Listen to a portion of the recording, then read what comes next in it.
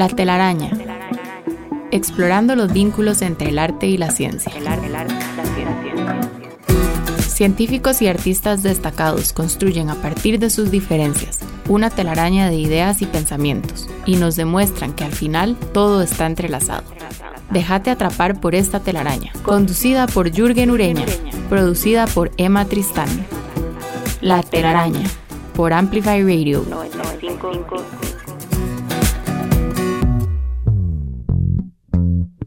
Buenos días, bienvenidos a un episodio más de La Telaraña, el programa de conversaciones entre científicos y artistas que se emite todos los lunes a las 7 de la mañana en el 95.5 FM de Amplify Radio. Soy Jürgen Ureña. Nuestro programa de hoy está dedicado al canto de los pájaros. En la antigüedad, los romanos y los griegos sostuvieron que los animales y sobre todo los pájaros habían inventado la música y que los seres humanos aprendimos a hacer música imitándolos. En términos generales, se considera que los pájaros emiten sonidos que corresponden a emociones como la alegría, el miedo, la tristeza o la desesperación.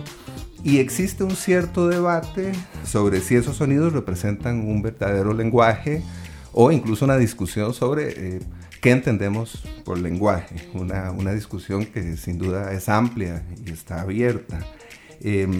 Así que todavía nos queda mucho por conocer y por conversar sobre el canto de los pájaros. Y para esto contamos esta mañana con la presencia del ornitólogo César Sánchez y el músico Carlos Castro. Muchas gracias, Carlos. Muchas gracias, César, por acompañarnos esta mañana. Es un gusto. Muchas gracias. Comencemos con las presentaciones. Voy a presentar a César. César Sánchez cuenta con una licenciatura en Biología de la Universidad de Costa Rica y estudios de posgrado en la Universidad Estatal de Luisiana en los Estados Unidos. Ha trabajado como profesor universitario, guía de turismo y consultor de proyectos biológicos.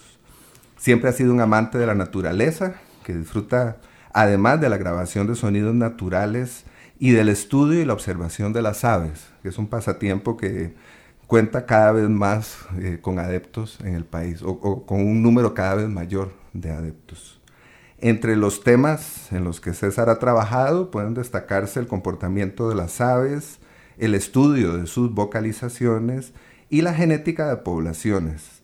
Recientemente se ha dedicado además a la conservación de especies, tanto de aves como de otros grupos de vertebrados. César, otra vez bienvenido. Conversemos, por favor, sobre tus estudios sobre las vocalizaciones de aves. ¿De qué manera se han desarrollado y a qué lugar te han llevado? ¿Qué conclusiones puedes compartirnos a partir de esos estudios? Muchas gracias, Jürgen, por la invitación. Bueno, creo que cualquier persona que tiene interés por la naturaleza, hay una cosa o hay un fenómeno que es muy, muy claro y es cuán vocales son las aves, probablemente más que cualquier otro grupo vertebrado terrestre, porque los peces también se comunican mucho por sonidos.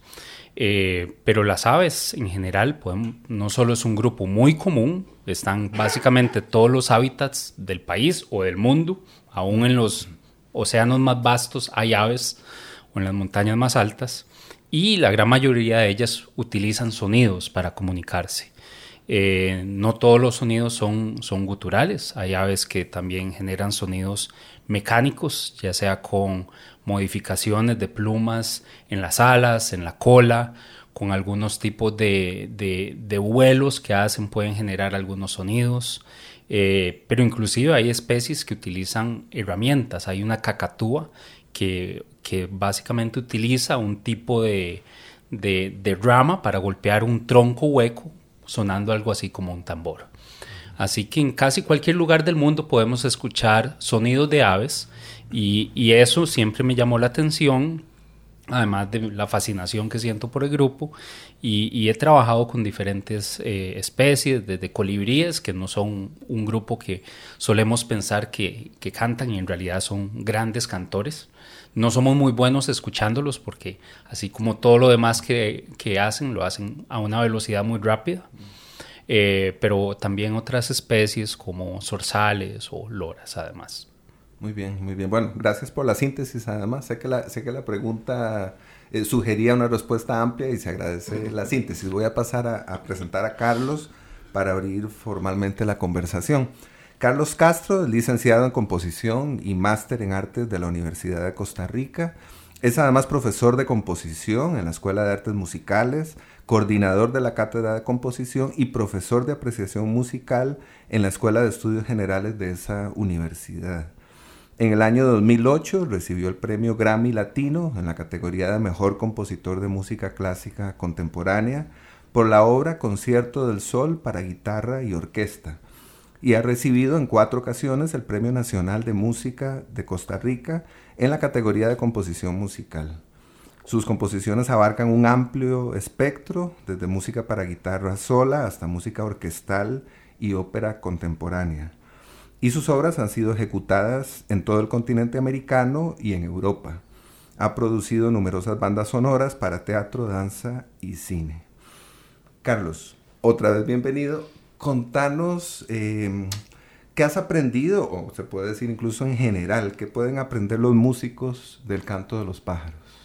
Bueno, ahora que dijiste que los romanos habían dicho que los seres humanos habían aprendido la música de los pájaros, quería dar un dato científico, ¿verdad? Y es que el instrumento más antiguo que existe es una flauta de hueso de pájaro de 40,000 años antes de Cristo, ¿verdad? Y los huesos de los pájaros son, entiendo yo que son más huecos por dentro, ¿verdad? Que los huesos normales, justamente porque tienen que volar y tienen que ser más livianos, ¿verdad? Sí. Y la escala de lo que esa flauta es, esa escala se ha sacado. Inclusive hay, no solamente en el Homo sapiens, también el Neandertal se sabe que también tenía creo que es tan más antiguo, creo que es Neandertal, de hecho, creo que no es Homo sapiens.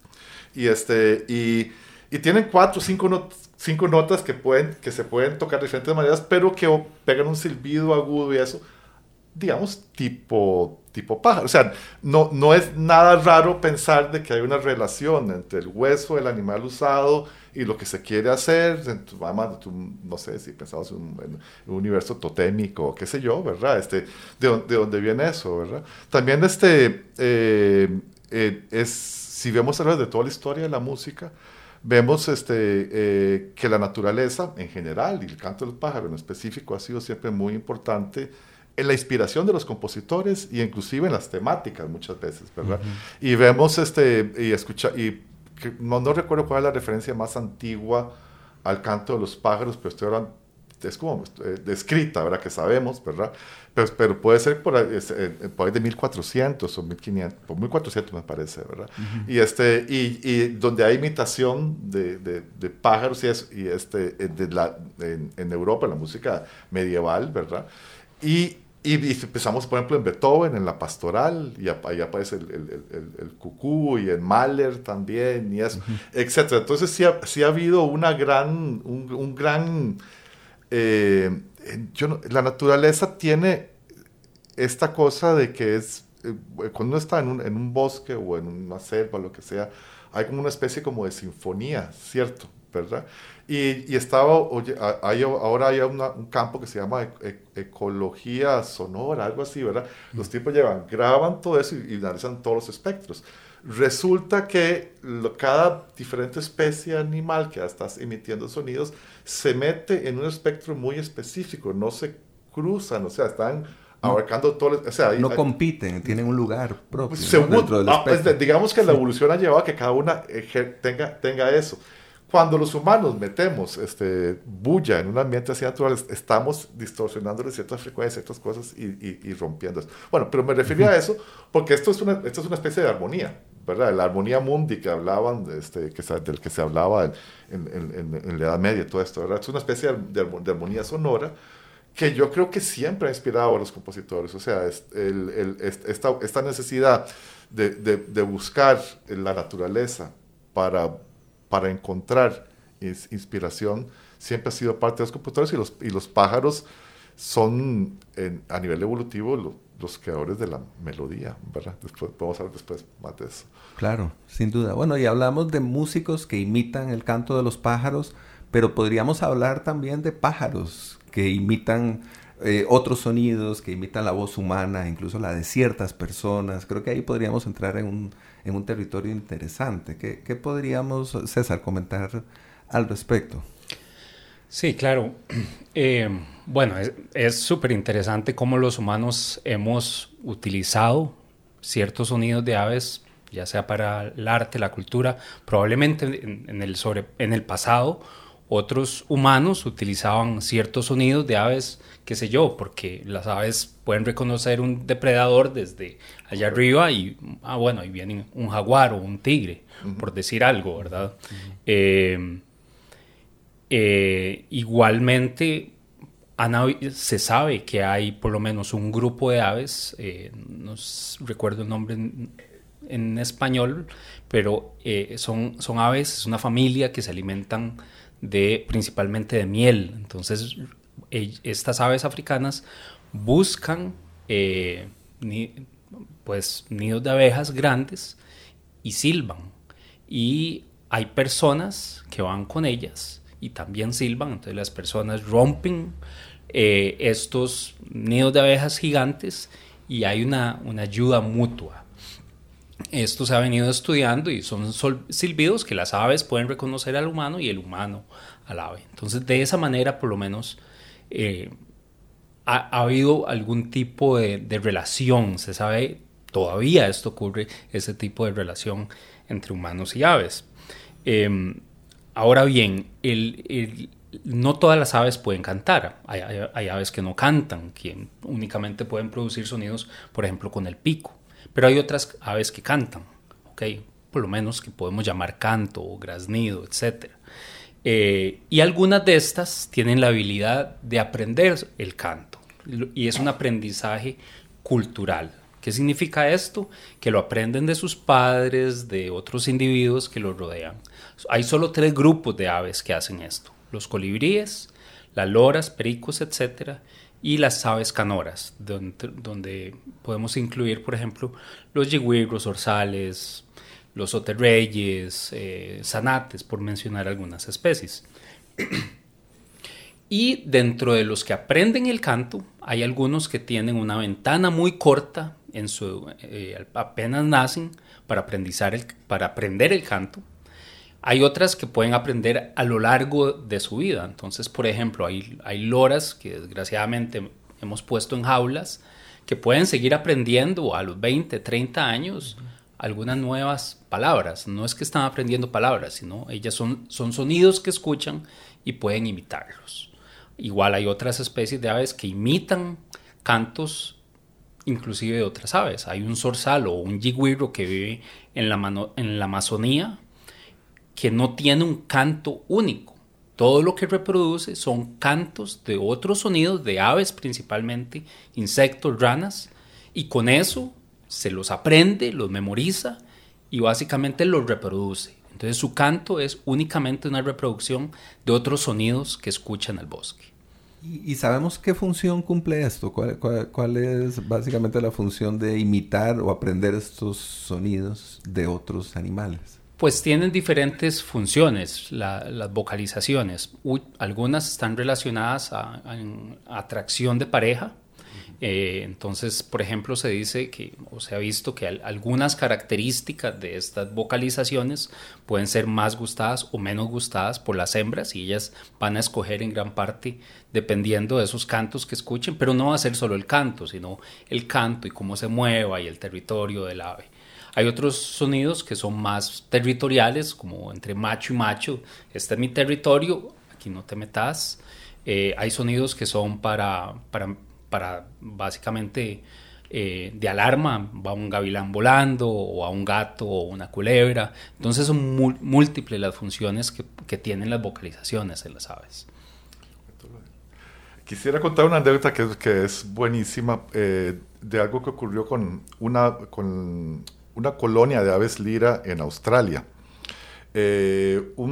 Había un escocés que tenía una ave lira de mascota y él tocaba la flauta y tocaba una melodía escocesa, una famosa, de esas típicas escocesas, ¿verdad? Una giga de esas.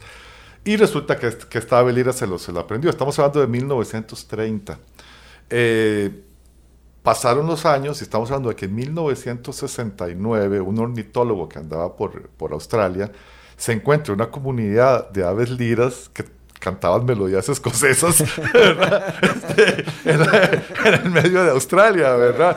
Y obviamente en un principio nadie sabía qué estaba pasando, se hizo toda una investigación y fue a cabo de un rato, ¿verdad? Que se descubrió qué era lo que había pasado, pero en la primera instancia fue una, ¿verdad? Me imagino que tuvo que haber sido muy simpático, ¿verdad? Lo cantaban en canon, además, ¿no? Sí, Haciendo variaciones. correcto. Entonces, ¿será que los escoceses son descendientes de las aves lira o qué, verdad?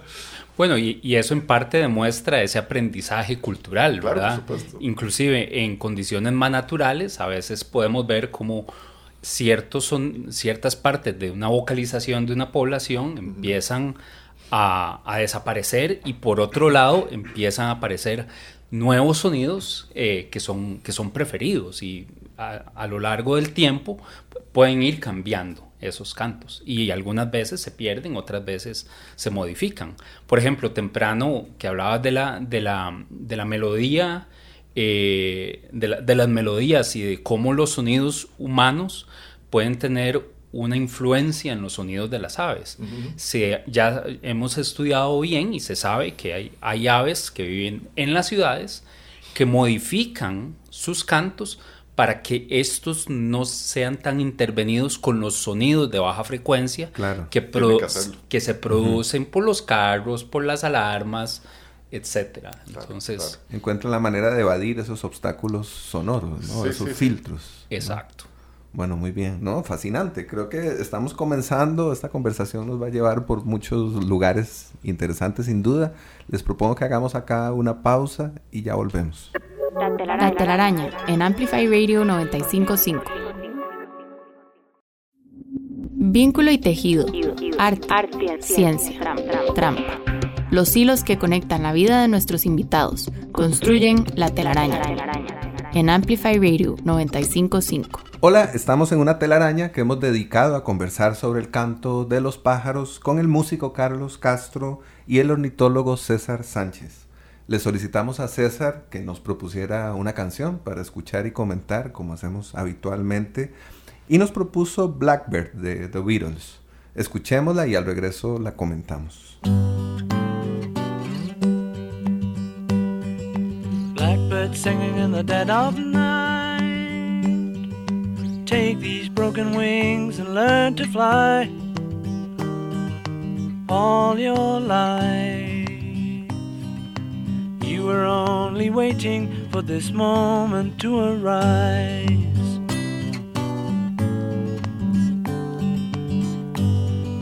Blackbird singing in the dead of night. Take these sunken eyes and learn to see. All your life you were only waiting for this moment to be free. Blackbird fly, blackbird fly into the light of a dark black night.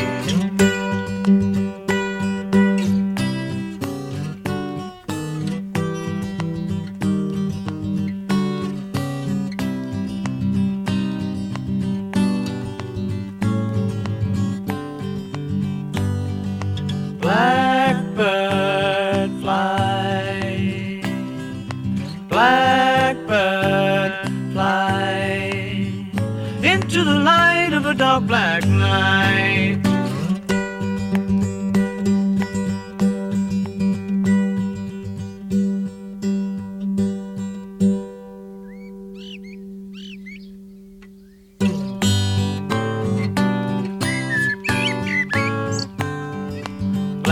Singing in the dead of night.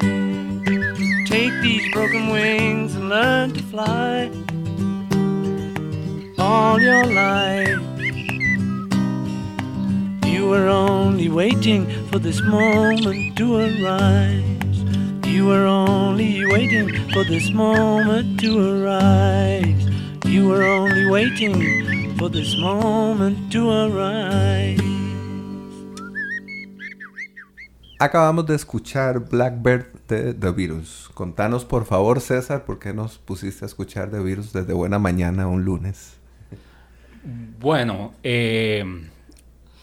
primero me gusta mucho la melodía en sí, y últimamente he venido redescubriendo los Beatles, en parte gracias a una presentación de ballet en la que participó mi hija. Entonces los últimos meses estuve invadido y me enganché y empecé a escuchar un montón de cosas más de The Beatles, redescubrir cosas y encontrar cosas porque son tan ricos y inagotables, ¿no? Es una maravilla. Sí. Exacto. Y entre esto venía esta canción, que es una canción un poco lúgubre, es una balada muy sencilla musicalmente, y además metieron el canto de esta especie, que es el Blackbird. Es una especie de jigüiro muy común en Europa. Y de hecho estuve leyendo un poco más y aparentemente McCartney se inspiró en una especie similar en la India. Y de ahí empezó la idea de hacerlo. Pero bueno, además pone el canto de esta ave, que es una familia que tienen cantos muy melódicos. En general, los jigüiros y zorzales tienen unos cantos muy complejos, y además pueden cantar mucho, especialmente durante la época reproductiva. Entonces, por eso es que, de hecho, en Costa Rica tenemos una especie un poco, no muy llamativa, que es el jigüiro, el ave nacional, pero que tiene un canto precioso. Y si nos ponemos a escucharlo, es muy, muy bonito, muy melódico. Además, ellos cantan principalmente durante la época reproductiva. Entonces, hay ciertos cambios que se dan a nivel neuronal, a nivel de hormonas, que hacen que canten y cantan a veces desde las 3 de la mañana a lo largo de todo el día. ¿Por qué? Y para mí, ¿cuándo es la época reproductiva de los jigüiros para ponerles atención? Claro, eso es justo antes de que empiezan las lluvias. Las lluvias, que se entienden como un anuncio de las lluvias, ¿no? O sea, es una forma de entenderlo, como lo entendían los campesinos, ¿no? ¿Y cuánto dura? El pico de la época reproductiva es más o menos mayo, junio, julio. Uh-huh. Pero ellos empiezan a cantar ya a partir de, marzo, abril, dependiendo de la zona del país. Uh-huh. Entonces, empiezan a cantar, empiezan a tratar de atraer parejas, y la idea es que ojalá hayan ya los pichones estén naciendo cuando están las primeras lluvias, que es cuando va a haber más alimento, ¿verdad?, disponible.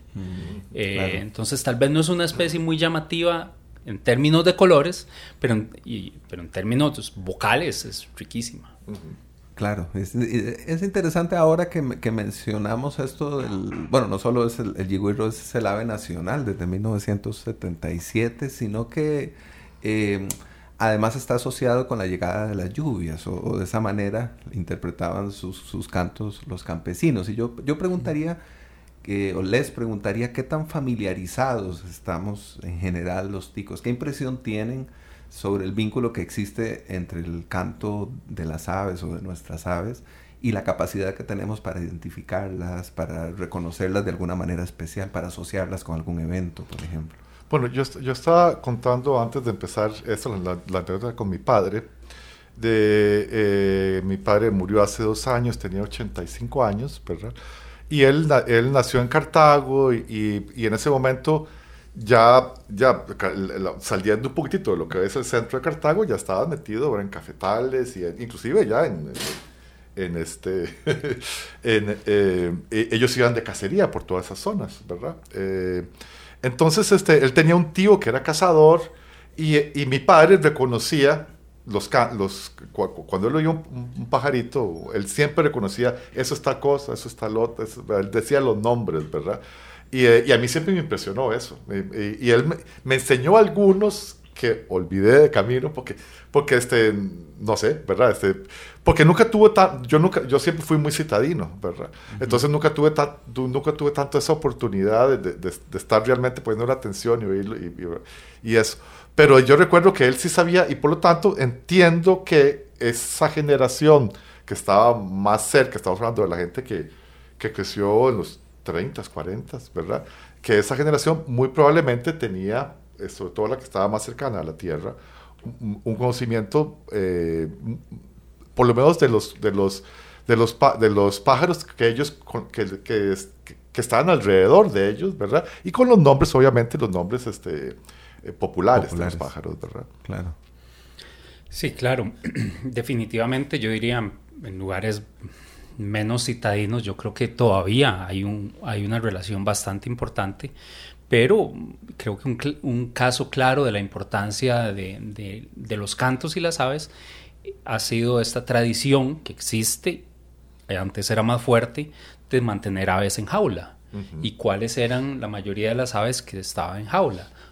Algunas aves llamativas, pero principalmente aves que cantan muy bonito, entre comillas, ¿verdad? Uh-huh. Especialmente aves que tienen cantos muy melódicos o melodías muy melódicas, como los jilgueros, los agüíos, y bueno, a pesar de que en términos de conservación es un problema para esas poblaciones porque están sacando probablemente los machos que cantaban más bonito para meterlos en una jaula, que hasta ahí llegó esa ave evolutivamente hablando, pero la persona que tenía esa ave tenía un vínculo muy fuerte con una ave, es un amor terrible. ¿Por qué? Porque están orgullosos de que su ave cante tan bonito, especialmente con cosas como jilgueros y algunos agüíos o cetilleros. Todavía ocurre, cada vez ocurre menos, pero yo conozco todavía un par de personas que tienen jilgueros en jaula por ahí, y especialmente en algunas partes del país eso sigue ocurriendo. Claro. Y lo otro que comentaba César antes de iniciar el programa es que había llegado acá a la radio a grabar, caminando entre Curridabat y Zapote, y que había identificado unos 20 tipos de ave en la ciudad, ¿no? Que también eso es interesante, dejando de lado el hecho de que, por supuesto, el vínculo con las aves está asociado con el campo, con los árboles, con el bosque incluso. Pues también tenemos una gran cantidad de aves en el ámbito urbano, pero tal vez esta idea de escuchar o la idea del avistamiento de aves no está asociada con lo urbano. Eso me abre algunas ideas o me hace pensar en las posibilidades de desarrollar una cultura en esa dirección. ¿Qué piensan? Claro, yo creo que estamos, de cierta manera, o muchos estamos poco acostumbrados a escuchar el silencio, que no hay un silencio absoluto en ningún lugar. Y si tratamos de poner atención, ya sea inclusive en la ciudad o en el campo donde estemos, vamos a poder reconocer muchos sonidos. Tal vez no sepamos qué son, pero eso yo creo que es rico e importante, el tratar de desconectarnos de alguna manera y escuchar, aunque sea un poquito de esa poca naturaleza que queda en lugares como estos. O sea, si uno va inclusive a un parque pequeñito dentro de la ciudad, va a escuchar muchas más cosas de lo que escuchamos, qué sé yo, en un condominio, que lo que tiene son un par de palmeras y una zona verde donde hay poca heterogeneidad para que hayan más especies de animales. En este campo de la ecología acústica que mencioné hace poco, escuché un podcast hace un tiempo y esta persona, que era un investigador, decía que hay muy pocos lugares en la Tierra en este momento donde uno no escuche un ruido de intervención humana, ya sea que pase un avión en algún momento o algo, o sea, que realmente esos lugares, digamos, esos lugares vírgenes acústicamente de lo que es la contaminación sonora urbana, son realmente muy pocos. Si se encontrasen un pedacito de Alaska por aquí, en la Antártica, no sé, o sea, muchísimo menos de lo que uno piensa, ¿verdad?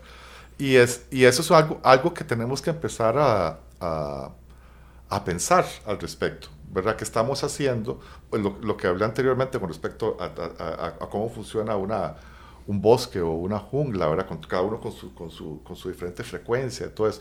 ¿Qué estamos haciendo nosotros, ¿verdad? Al hacer ese tipo de cosas, al meter una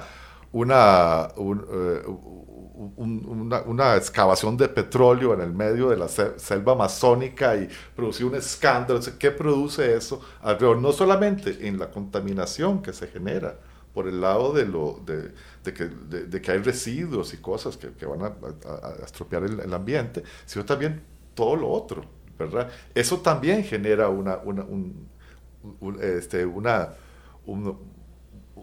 eso también altera la fuerza, como dirían en Star Wars, claro. Sí, y de una manera negativa. Entonces, ese aspecto de qué hacemos con lo sonoro, creo que es algo que tenemos que identificar cada vez más. Pensemos también en lo que hacen los barcos, con los sonidos de los barcos, con la comunicación de las ballenas, ¿verdad? Por ejemplo, también, ¿verdad? Entonces, eso no lo hemos pensado. Y creo que en un mundo donde tenemos que ver cada vez más cuál es nuestra relación con todo lo demás, debemos empezar a considerar eso mucho. Seriamente. Sí, correcto, seriamente. Muy bien. Bueno, pues yo creo que con esa idea nos podemos quedar para este segundo bloque. Vamos a hacer aquí una pausa y ya volvemos. La telaraña en Amplify Radio. La telaraña. Científicos, artistas, humanos, descubriendo lo que nos separa, lo que nos une. La telaraña en Amplify Radio 95.5. Hola, seguimos enredados en una telaraña a la que nos hemos propuesto conversar sobre el canto de los pájaros con el ornitólogo César Sánchez y el músico Carlos Castro. Hace unos minutos escuchamos Blackbird de The Beatles por sugerencia de César, y ahora Carlos nos propone escuchar un fragmento de El despertar de los pájaros, compuesto en 1953 por Olivier Messiaen. Escuchemos y al regreso comentamos.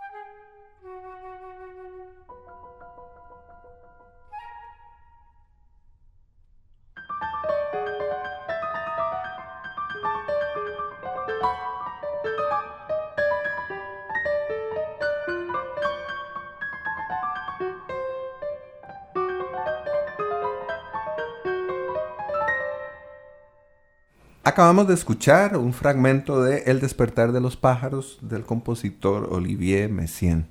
Contanos, por favor, Carlos, ¿por qué nos propusiste escuchar este fragmento musical? Bueno, Olivier Messiaen es uno de los compositores más importantes de la mitad del siglo XX, de hecho. Estuvo en un campo de concentración, escribió una pieza famosísima en el campo de concentración que se llama El Cuarteto para el Fin de los Tiempos y fue ejecutada en el campo de concentración por los únicos músicos que había y hasta el mismo comandante nazi, como de película, el mismo comandante nazi, ¿verdad? Le dio las gracias y la cosa y todo, ¿verdad? Curiosamente no existe la película hasta donde ellos... Debería existir, ¿verdad? porque es una historia buenísima, ¿verdad? Él después él sale del campo de concentración, como soldado francés, ¿verdad? Él vuelve a París, todavía estamos en guerra, y empieza a dar clases en el Conservatorio de París. Él se empieza a interesar por el canto de los pájaros. O sea, ya de hecho en el Cuarteto para el Fin de los Tiempos aparece, me parece que es un ruiseñor muy estilizado, ¿verdad? Pero se empieza a interesar cada vez más y más en el canto de los pájaros. Y también acordémonos que hay una tendencia en este momento histórico de cambiar completamente lo que se ha hecho con la historia del arte y de la música, ¿verdad? Es como un momento de ruptura, ¿verdad? Claro. Después de 2 guerras mundiales y toda esta gente estaba, ¿verdad? Hagamos algo que no tenga nada que ver con algo tiene que cambiar. Porque obviamente lo estamos haciendo mal. Exacto. Dentro de esas escuelas aparecen personas que se van hacia lo absolutamente científico o digamos, o matemático, como el serialismo total, ¿verdad? Donde todo está definido por la matemática. Es una manera de eliminar el ego del compositor y pasarlo a otra cosa. Lo mismo ocurre por el lado completamente contrario, de lo aleatorio. Es John Cage. Tenemos la obra 4 minutos 33 segundos de silencio, que es lo que plantea John Cage, una obra maestra. O de contexto sonoro, ¿no? Sí, correcto. Es una obra maestra. O sea, yo hace poco la vi ejecutada en video, ¿verdad? Por la Filarmónica de Berlín, con Kirill Kebrenko, el director titular, 4 minutos 30 segundos, todo el mundo callado, ¿verdad? Y es impactante por el statement, o sea, por lo que se está diciendo a nivel artístico. Okay, bueno. Entonces está este proceso de anulación del ego del autor. Un camino que encontró Messiaen es, bueno, me voy a la naturaleza, no a la matemática, sino al canto de los pájaros propiamente, ¿verdad? Y los declaro mis maestros, ¿verdad? Ellos son mis maestros, y el bosque. En lo que acabamos de escuchar ahora, es una obra de 20 minutos que está dividida en las diferentes partes del día. Y escuchamos la parte que corresponde de medianoche hasta poco antes del amanecer, y son pájaros nocturnos los que aparecen ahí, ¿verdad?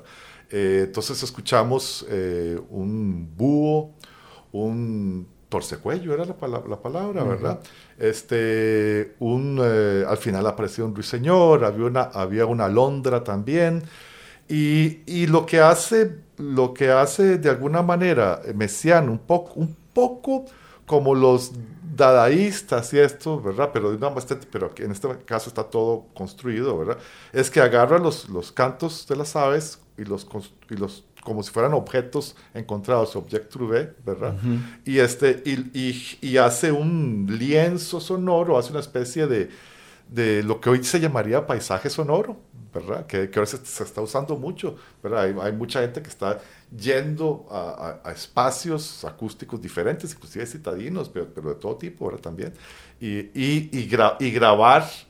Y después pues, se venden los discos y todo, ¿verdad? Porque la gente está necesitando a veces escuchar otro tipo, ¿verdad? de cosas. Y además, para el rescate también, estamos perdiendo los espacios acústicos donde no hay intervención del ser humano, ¿verdad? Eso es algo que deberíamos pensar qué hacer con esa intervención que estamos haciendo ahora en el ambiente natural de la ecología sonora del planeta. Pero en todo caso, para volver a Messiaen, ¿verdad? Él se preocupó muchísimo por este asunto de los pájaros, ¿verdad? Y en muchas de sus obras, y esta es una de ellas donde más se refleja esta técnica, ¿verdad? Él inclusive elimina todo otro tipo de referencia musical que no sea canto de pájaros. No hay referencia a ritmos humanos, ¿verdad? no sé, cualquier minueto, vals, lo que sea, eso no existe. Es puro canto. No hay armonía en el sentido de que un acordes o cosas así. Lo que sí hay es una especie de reconstrucción de lo que sería un ámbito sonoro natural, ¿verdad? En un bosque, en este caso, ¿verdad? De Francia, de la medianoche al amanecer. Y ahora que escuchábamos a Messiaen y fuera de micrófono nos comentaba César sobre ciertos pájaros que tienen incluso la capacidad para emitir sonidos en un doble registro, ¿verdad? Que tienen estas particularidades que nos resultan evidentemente ajenas, pero asombrosas también. Creo que sería interesante hablar un poco de eso. Sí, bueno, en ciertos grupos de aves, bueno, primero, así como nosotros tenemos un aparato que nos permite hablar y hacer algunos otros sonidos, algunas personas mejor que otras, las aves tienen una estructura que se llama la siringe. Entonces ahí este es el órgano en el que se produce el sonido de las aves, y en algunos grupos particulares la siringe está de cierta manera dividida en dos.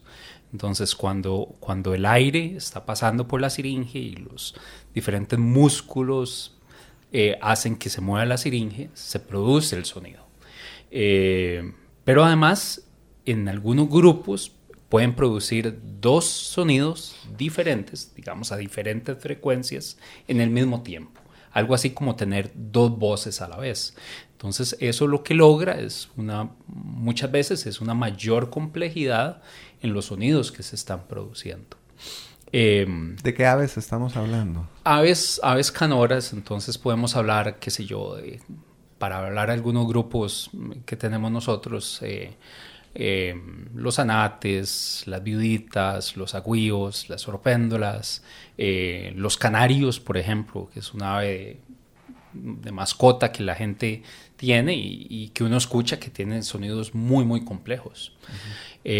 Así que sí, y además eso alimentado, por ejemplo, la gente que tiene canarios les puede poner cantos de aves, de otros canarios, y logran que enriquezcan la cantidad de sonidos que pueden producir, de cierta manera imitando, pero no solo imitan, sino que también pueden utilizar algunas partes para crear sus propios vocalizaciones diferentes. Pero también quería volver un poco a lo que hablaba Carlos, al uso de los cantos de las aves para hacer música. Y bueno, hablamos un poco de los Beatles anteriormente, pero hay mucha gente que utiliza otros cantos de aves y por ejemplo Björk en Biofilia mete muchos cantos de aves especialmente tropicales. Yo no sé yo dudo que ella haya venido a un bosque, se haya inspirado en eso, tal vez escuchó los cantos. Me encantaría imaginarme lo que podría ser un artista a este nivel, meterla a un bosque todo el día a escuchar eso y a ver qué loquera se le ocurre. Es como haber traído, no sé, a Monet a un bosque tropical y, ok, quiere pintar un jardín, sí. Pinte colores. Quiere pintar la luz, bueno. Exacto. Pero bueno, también demuestra ese tipo de relación que los humanos de cierta manera tenemos con un comportamiento de un grupo vertebrado. Quiero decir algo ahí. Yo estudié con un profesor que estudió con Messiaen, de hecho.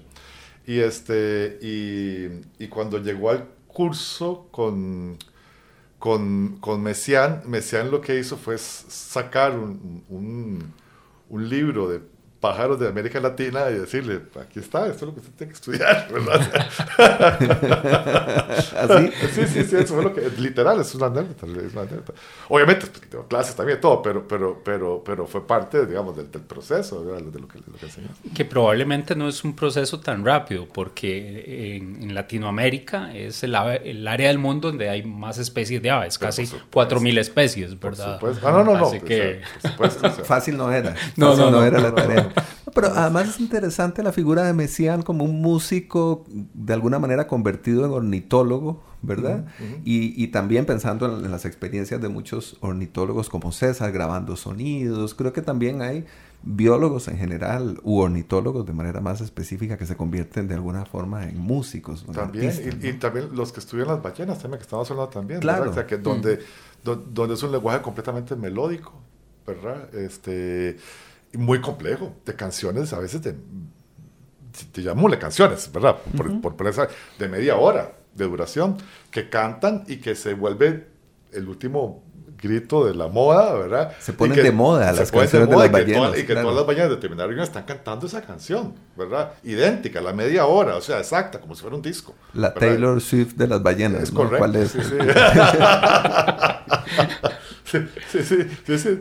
Y también comentábamos, y creo que es importante recuperar cosas que hablamos fuera del micrófono, porque me parecen fascinantes, a propósito de las ballenas, sobre estos dialectos, ¿verdad? Sobre esta forma en la que estos cantos también se diferencian entre una población y otra.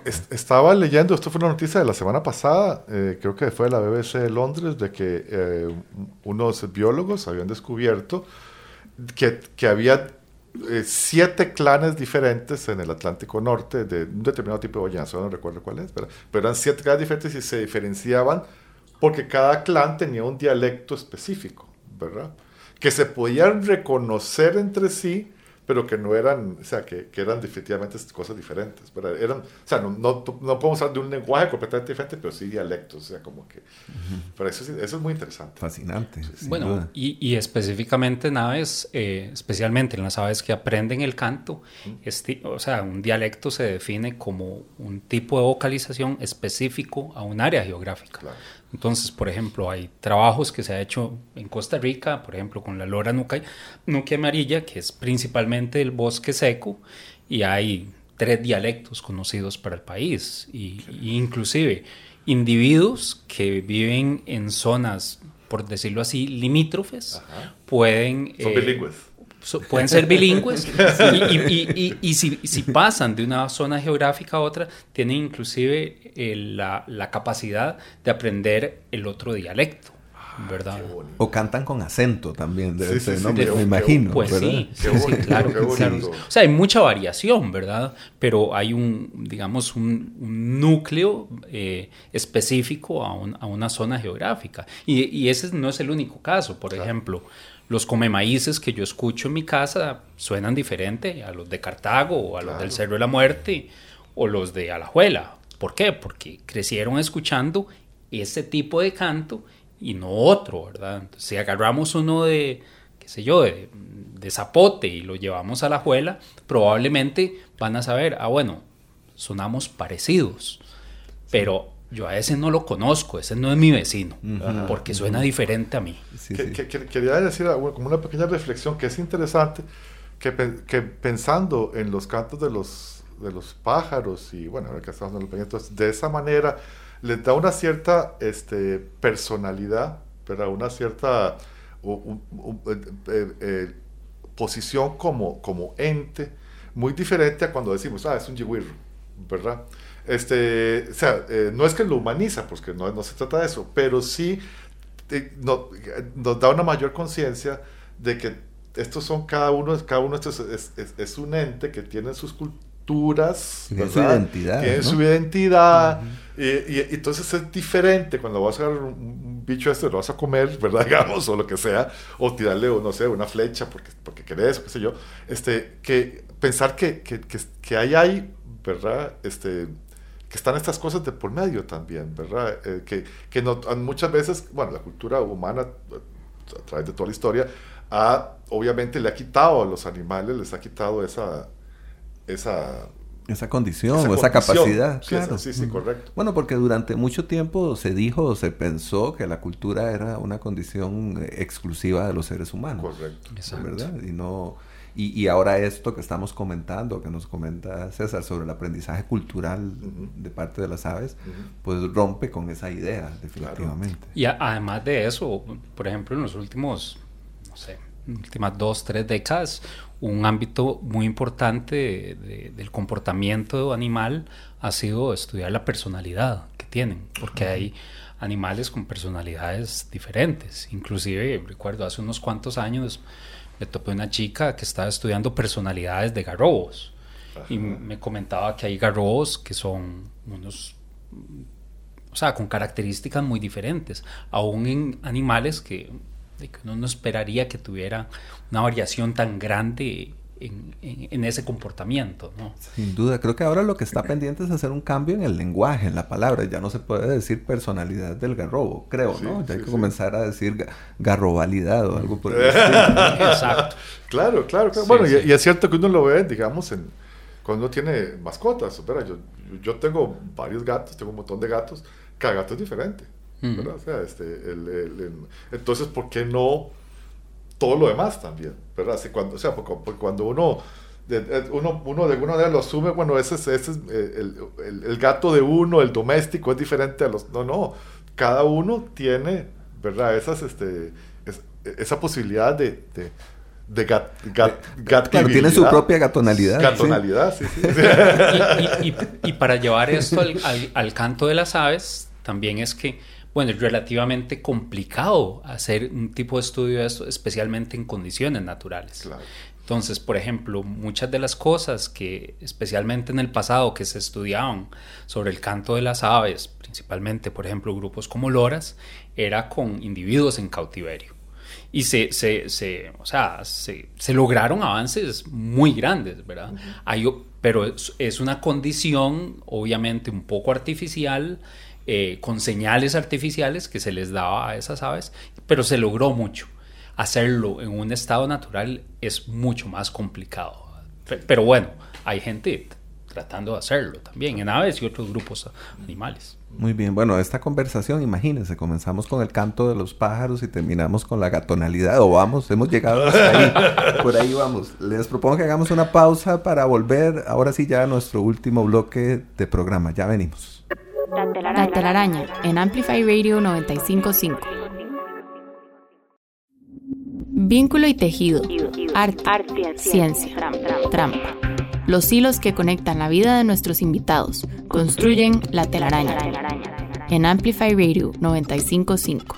Hola, bienvenidos al último bloque de una telaraña en la que hemos conversado sobre el canto de las aves y de las ballenas y algunos otros temas con el ornitólogo César Sánchez y el músico Carlos Castro. Nuestra invitada ausente de hoy es la compositora, artista de performance, vocalista, cineasta y coreógrafa estadounidense Meredith Monk, que nació en Nueva York en 1942. Monk es reconocida por su extenso trabajo en la exploración de la voz como un instrumento y en el desarrollo de un lenguaje elocuente que transgrede los límites convencionales de la composición musical. De su trabajo como cineasta, por otro lado, pueden destacarse las películas Ellis Island de 1981 y El libro de los días de 1989. Así que les propongo que, a propósito de nuestro tema de conversación y de nuestra invitada ausente de hoy, escuchemos una pieza titulada Bird Code, el código del pájaro, de Meredith Monk. Escuchemos.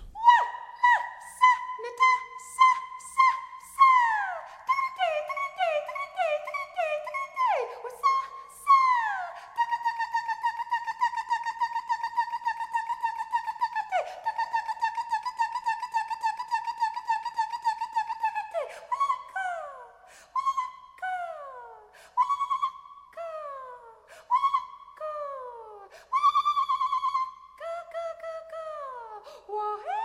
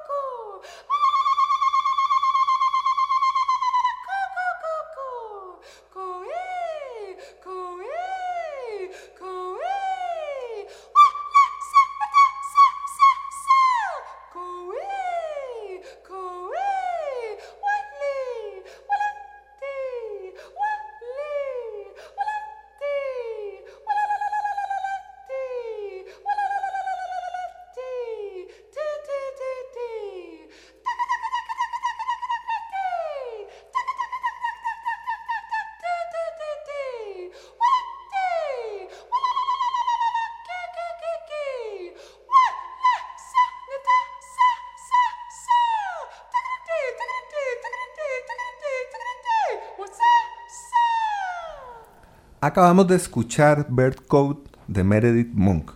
¿Qué piensan? ¿En qué los hace pensar esta forma tan particular de música y, por supuesto, su vínculo con el lenguaje o con los sonidos de los pájaros? Bueno, Meredith Monk es una artista muy, muy interesante, ¿verdad? Como vos reseñaste, muy polifacética, que gran parte de su trabajo se centra en lo vocal y en la búsqueda de registros y efectos expresivos que se pueden hacer con la voz. La voz es el instrumento más completo, ¿verdad? Obviamente, ¿verdad? Es un instrumento que no solamente posee características de poder hacer melodías y todo esto, sino que también, obviamente, capacidades semánticas, de imitación, etcétera, ¿verdad? Y también un dato de la voz, como otros instrumentos, pero la voz es el que más tiene esto. La capacidad tímbrica de la voz, ¿verdad? La capacidad de poder producir diferentes colores sonoros, diferentes acústicas, es mucho más variada que cualquier instrumento que tengamos. Y puede dar, no puede dar constantemente notas que están absolutamente fuera de lo que es el registro, por ejemplo, que sería un piano, ¿verdad? Que el piano es un instrumento que agarra una octava y la divide de una manera absolutamente antojadiza en 12 partes iguales, ¿verdad? Porque eso no existe en la naturaleza. Eso fue una decisión que se tomó en algún momento del siglo XVII, a principios del siglo XVII,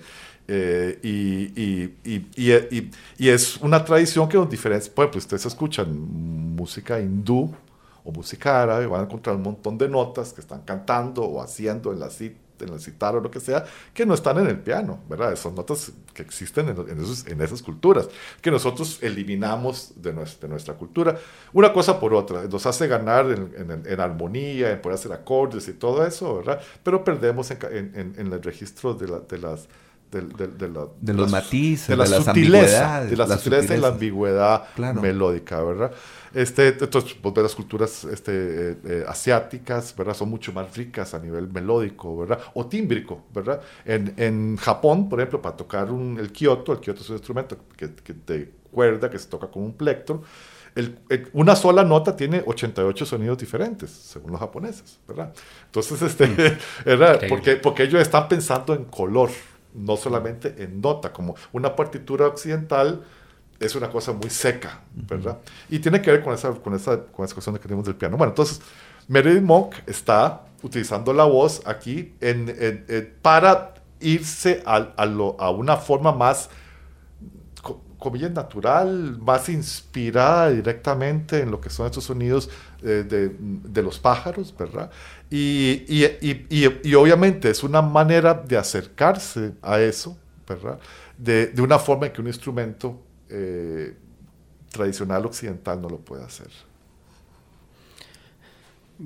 No tengo mucho que agregar, pero bueno, para mí fue una sorpresa cuando escuché esta canción o melodía. Me golpeó porque es esta loquera, la verdad. Nunca había escuchado nada similar a esto. Pero lo que me trajo a la mente el escucharla es claramente como tratando de acercarse o imitar a sonidos melódicos de aves. Hay muchos tipos de sonidos que producen las aves, pero esto en particular eran como muchos sonidos melódicos y que además son muy llamativos. Y yo creo que muchos de estos sonidos melódicos, nosotros los humanos probablemente somos un poco mejores escuchándolos sobre los grupos de aves. Hay algunos sonidos que pueden ser muy rápidos o de frecuencias muy altas que nosotros no somos tan buenos percibiendo, las aves sí pueden percibir, o inclusive sonidos de frecuencias muy bajas que tal vez nosotros sí escuchamos un poco más, pero tienden a ser más como silbidos y cosas así, tal vez menos llamativos como para hacer algún tipo de musicología. Pero algo más melódico yo creo que se vuelve más rico para ser utilizado de esta manera. Eso es lo que creo. Muy bien. Bueno, estamos cerrando el programa en este momento. Estamos llegando al final de una conversación que sin duda daría para mucho más, pero bueno, tenemos que ajustarnos a la hora que convenimos para conversar. Y me queda solamente, además de agradecerles por estar acá esta mañana con nosotros, preguntarles si hay alguna última reflexión o un último pensamiento que se quede por ahí, pues para no dejarlo guardado, para comunicarlo en este momento de cierre. No, más que última reflexión, a mí esta conversación, voy a repetir algo que ya dije, ¿verdad? Que es este hecho de cómo a la hora de entender a estos seres también como individuos y como colectivos y como seres culturales también, los vemos de una manera muy diferente. Y eso me parece que es un cambio que tenemos que hacer como sociedad, porque tenemos que aprender a llevar vamos directo al apocalipsis, ¿cierto? ¿Verdad? Entonces tenemos que cambiar esa ruta y una manera es sensibilizándose, ¿verdad? El canto de las aves es una manera, comillas, más estética, por donde también entender eso y entenderlos a ellos también como seres que no están solamente ahí porque sí, o que un yigüirro representa a todos los yigüirros, ¿verdad? Sino que es un ente mucho más complejo que eso. Interesante, porque es una vía estética que nos puede llevar por un camino ético, ¿no? Como debería hacerse, claro. César. Bueno, secundo lo que dice Carlos y Jürgen, y más allá de la ciencia, de los avances que se han dado en la bioacústica o el estudio de los sonidos animales en los últimos 50 años, que sigue tomando nuevas aristas. Por ejemplo, en los últimos años se ha dado un gran interés por comprender mejor el sonido de las hembras de estas especies que al ser la ciencia tan machista históricamente, pues le había dado muy poca importancia al 50% de los individuos que están produciendo vocalizaciones.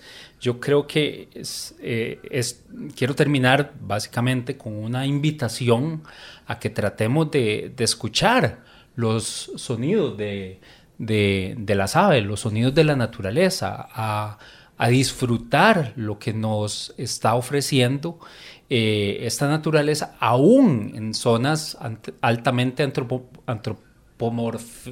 antropomórficas como son las ciudades. Claro.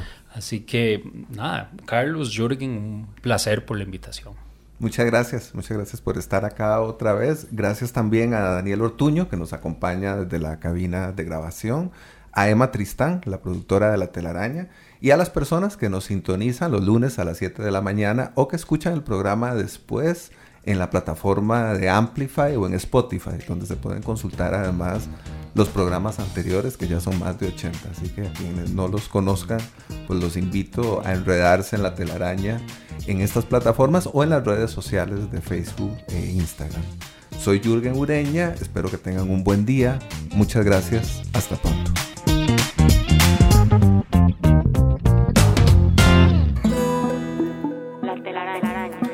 Explorando los vínculos entre el arte y la ciencia. Conducida por Jürgen Ureña. Déjate atrapar el próximo lunes a las 7 de la mañana por La Telaraña. En Amplify Radio 95.5.